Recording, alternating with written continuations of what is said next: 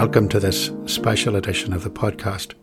We're going to think about tiny lives, about unborn babies, and about their absolute right to life. This subject's topical in Northern Ireland right now.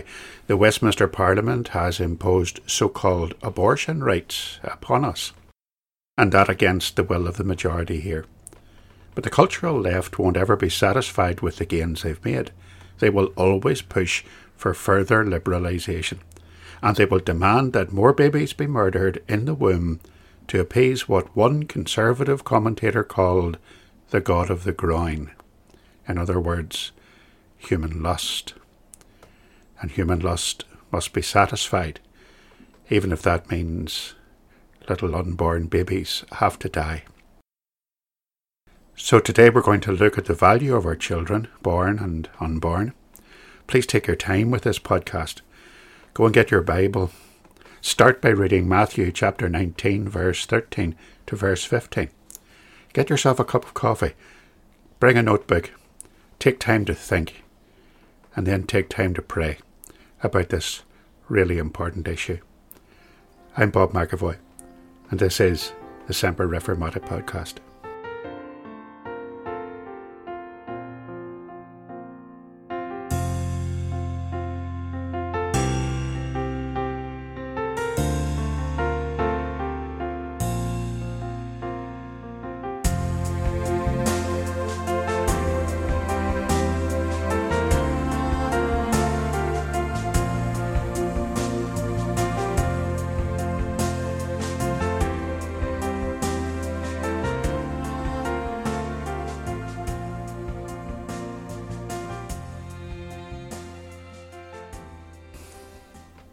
Let's read God's Word. Matthew chapter 19, verse 13 to 15. And were there brought unto him little children, that he should put his hands on them and pray. And the disciples rebuked them. But Jesus said, Suffer little children, and forbid them not to come unto me, for of such is the kingdom of heaven. And he laid his hands on them, and departed thence.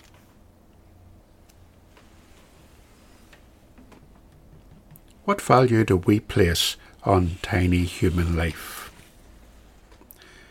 The Jews of Jesus' day had respect for the unborn and respect for the newly born child, unlike the pagan nations that surrounded them. In the Old Testament, they are warned not to follow the practices of the Canaanites, who sacrificed their children to Moloch and to other pagan false gods, often by burning them to death. The penalty under the law of Moses for infanticide was death. Leviticus chapter 20 and verse 2 says, Whoever of the children of Israel, or of the strangers who dwell in Israel, who gives any of his descendants to Moloch, he shall surely be put to death. The people of the land shall stone him with stones. Well, needless to say, the Israelites were a disobedient and a backsliding people. One of the charges laid against the people of God by Jeremiah is found in Jeremiah chapter 32 and verse 34 to 36. It says, But they set their abominations in the house which is called by my name to defile it. And they built the high places of Baal which are in the valley of the son of Hinnom, to cause their sons and their daughters to pass through the fire to Moloch, which I did not command them. Nor did it come into my mind that they should do this abomination to cause Judah to sin. Moloch worship, child sacrifice, had actually been institutionalized among the so-called people of God. The penalty for the death of unborn children was just as severe. It would be good to turn in your Bible now to Exodus chapter 21, verse 22 to 24. And there it says, If men fight and hurt a woman with child, so that she gives birth prematurely, yet no harm follows, he shall surely be punished, according as the woman's husband imposes on him. And he shall pay as the judges determine. For if any harm follows, then you shall give life for life, eye for eye, tooth for tooth, hand for hand, foot for foot.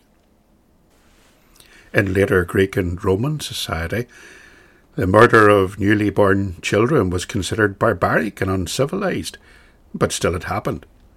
A child would be exposed on a hillside or an open place, and it wasn't even considered murder, because who knew whether a passing stranger, maybe even a passing god, might come along and adopt the child. It was a convenient way to salve the conscience and dispose of an unwanted baby. The most likely probability, of course, was that the child would simply die of dehydration or be eaten alive by animals. Now, what about our modern society? We have greatly conflicting attitudes about children, don't we? On the one hand, we overindulge our children. They're treated like little princes and princesses, given just about everything they want, seldom disciplined, seldom made to do anything they don't want to do. And yet, on the other hand, life in the womb can be very cheap indeed. In the USA, since Roe versus Wade made abortion legal in all the states, over 60 million babies have been murdered in the womb. In the UK, since abortion became what they called legal, safe and rare in 1967, around 9 million lives have been deliberately ended before they even seen the light of day. According to the World Health Organization, there are between 40 to 50 million abortions of unborn children every year. And the majority of those abortions are not for babies with no life expectancy or for the health of the mother, but simply because having a baby is inconvenient. People simply want to sin without any consequences for themselves. Their God is the God of the groin, carnal, fleshly self-indulgence, and that God is insatiable. This modern human right to have unrestricted sex on demand outweighs in modern society the right to life of the babies that inevitably result from that kind of behaviour.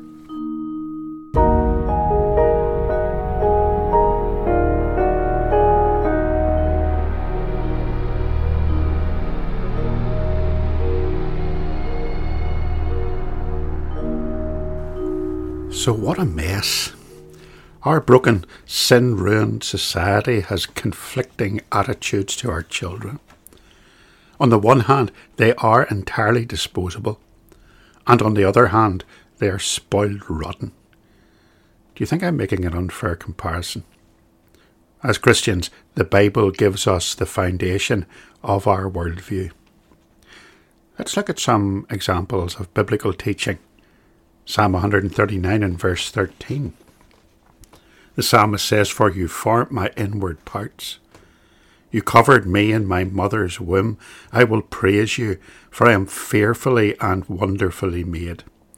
Marvellous are your works, and that my soul knows right well. My frame was not hidden from you when I was made in secret, and skillfully wrought in the lowest parts of the earth. Your eyes saw my substance, being yet unformed, and in your book they were all written, the days fashioned for me, when as yet there were none of them." In Jeremiah chapter 1 and verse 4, "Then the word of the Lord came to me, saying, Before I formed you in the womb I knew you. Before you were born I sanctified you. I ordained you a prophet to the nations."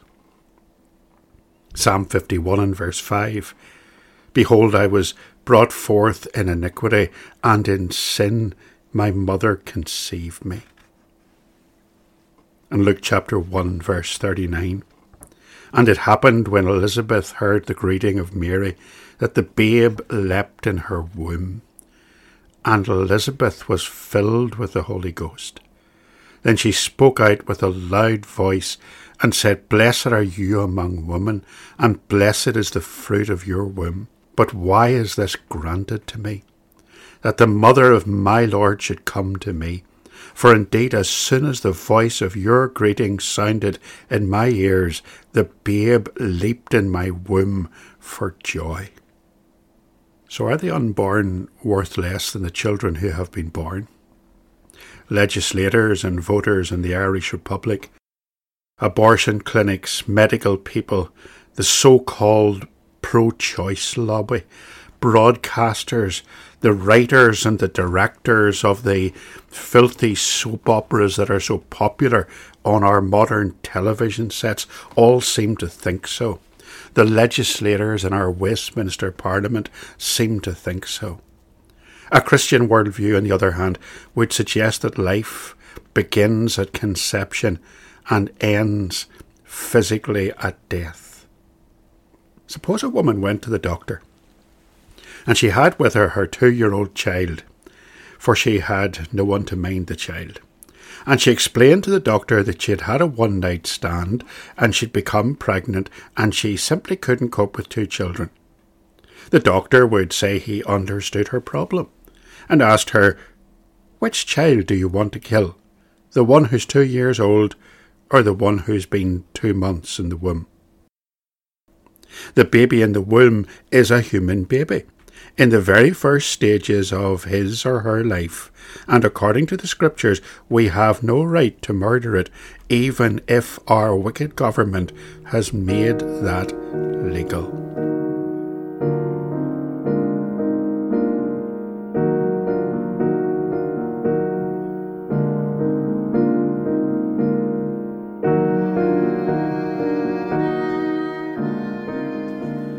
Let's go back to our original Bible reading, the text of Matthew chapter 19, verse 13 to 15. And let's see if we can draw any practical conclusions about children from this incident in the life and ministry of Jesus. We'll work through the passage from the standpoints of the people involved. I'm going to look at the parents and the disciples and the Saviour himself, and then the children. Scriptures say, "Then little children were brought to him." So what about these parents? It's likely, of course, in this situation that the children would have been brought by their mothers. Why would they want to do that? What's the reason for it? I mean, who wouldn't want their children to meet the Saviour? What Christian parent would want to do anything else but to introduce their little ones to the Saviour whom they themselves have met? Wouldn't they want their children to have eternal life, to be in heaven forever with them? Wouldn't they want to welcome them in eternity when the family circle will be unbroken? Anyone who loves the Lord will want to bring their children to Jesus. They will bring them to the church, they bring them to Christian education, they will pray with them, they will teach them in their home, and hopefully bringing them to a knowledge of the blessings of the Lord, they will also learn to trust him. These women obviously did that. They must have known the Saviour, especially these women of Judah. They must have witnessed the love and the power of Christ, seen his healing ability. I suppose it's stretching it to say that these women were Christians, but they were certainly believers in Christ in some sense, whether that was a full understanding of who he was, but they are certainly an example to us. These are women who would have had faith in bringing these children to Jesus. They must have been confident that he would receive them. Again, that's a lesson for us, that in bringing our children to Jesus in prayer and for Christian education, we believe his promises and trust his word and claim our children for the Lord, knowing that the promise of salvation is unto you and to your children and to those who are afar off, as many as the Lord would call. And we read that in Acts chapter 2. They were people who had courage. Their own religious leaders didn't support Jesus. In fact, they were openly hostile and antagonistic towards him. But that didn't stop them from wanting to bring their children to meet the Saviour. They didn't let any discouragement stand in their way. And they were covenantal. They believed that their children were capable of actually receiving such a blessing. You know that the youngest of children are capable of having a simple saving faith in the Lord Jesus. After all, saving faith is described as simply a mustard seed, the smallest of all the tiny seeds, and it is the gift of God. and children can exercise that simple faith in Christ. And these mothers certainly believed that. So they brought their little children to Jesus that he might put his hands on them and pray. That would have been a way of conferring blessing upon them, a bit like a father blessing his son. In Genesis, Isaac blessed Jacob by placing his hands upon him, just like any parent. They wanted their children to be blessed, and so do we. The next thing that happens in the narrative is that the disciples rebuked them. The disciples became a sort of a self-appointed security team.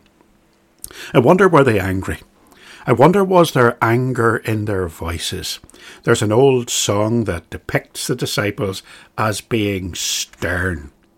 When mothers of Salem their children brought to Jesus, the stern disciples drove them back and bade them to depart. But Jesus saw them ere they fled, and sweetly smiled and kindly said, "Suffer little children to come unto me." What would make those disciples so angry with these mothers of Salem that they would want to drive them away from Jesus? I wonder, is it because children ultimately are an inconvenience, even in religious circles? I wonder, do we in church mimic the attitudes of secular society, who see our children as a burden, as an inconvenience? Some people don't even want to see children in church. It has become the case in recent years where children are sent away during worship to be cared for, and very frequently just to be amused elsewhere. Now, that should never be the case in Reformed churches. Children should remain in the church. They should learn that the worship of God is a family matter, that mum and dad and the children worship God together. But surely they'll be disruptive. Yeah, possibly. But it's the parents' responsibility to teach their children how we approach God, what worship is about and how to believe, and discipline helps too. And modern parenting methods don't include too much in the way of discipline. Were the disciples being angry? Or were they being protective? Jesus has been healing and teaching and fielding the attacks of the Pharisees. He has no home. He's sleeping under the skies. He's physically exhausted. Matthew chapter 8 and verse 20 reminds us that foxes have holes and birds of the air have nests, but the Son of Man has nowhere to lay his head. So surely it's right and proper that such a great teacher is shielded from the demands of these women and their noisy, disruptive children. Some commentators deny that the disciples are being angry with the mothers, or in any way stern, but rather that they're just acting out of concern for the welfare of the Lord Jesus. Now, whichever of these reasons is right, there's no doubt that the disciples were acting contrary to what was expected of them. It is not the business of followers of Jesus to prevent anyone from coming to the Saviour. So what was the response of Jesus to the women and to his disciples? Now, I think that this must be one of the most appealing and wonderful passages in the earthly ministry of Christ. He loves little children, and he loves to have the little children come to him, and he likes to bless them. His attitude towards children is one of welcome. Look at his rebuke. In verse 14, Jesus said, "Let the little children come to me, and do not forbid them. There is no one who should prevent anyone coming to Jesus, let alone a little child." Matthew Henry, the commentator, points out here that the children of believers belong to the church, that they are part of the covenant community.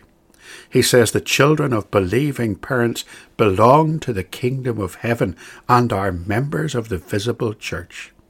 There's something very special, very privileged and blessed about being born into a Christian home, a place where God's name is honoured and worshipped, where Christ is honoured, where the Word of God is read, where prayers are offered.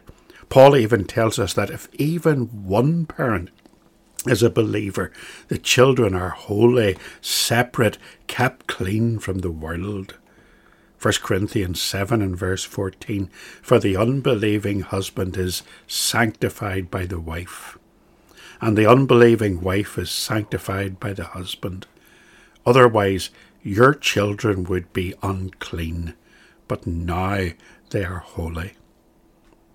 Remember that promise of salvation. That's to you and to your children. They are the heirs of that promise.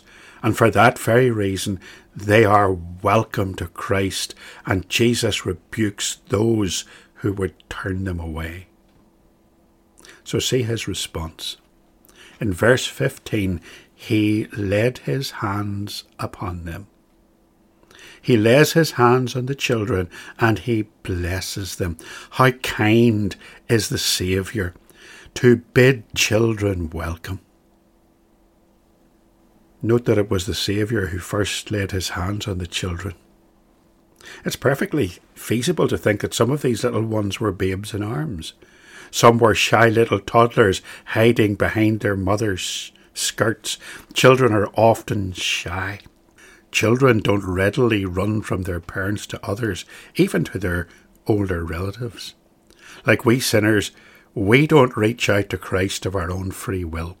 Paul affirms in Romans chapter 3 and verse 11 that there is none who seeks after God. So Jesus takes the initiative as he always does, and he welcomes them, and even when they can't or don't reach out to him, he reaches out to them and he blesses them. You can witness the saving love of the Lord in this. He welcomes the children. He reaches out to them. He blesses them. And what about the children themselves? Jesus completely reverses our conventional thinking. Children are not an inconvenience or people of no consequence. In fact, he tells us if we want to be followers of Jesus, if we want to be blessed by him, we too must come as little children. He says, for of such is the kingdom of heaven. So great is their value that they are our example of humility and dependency.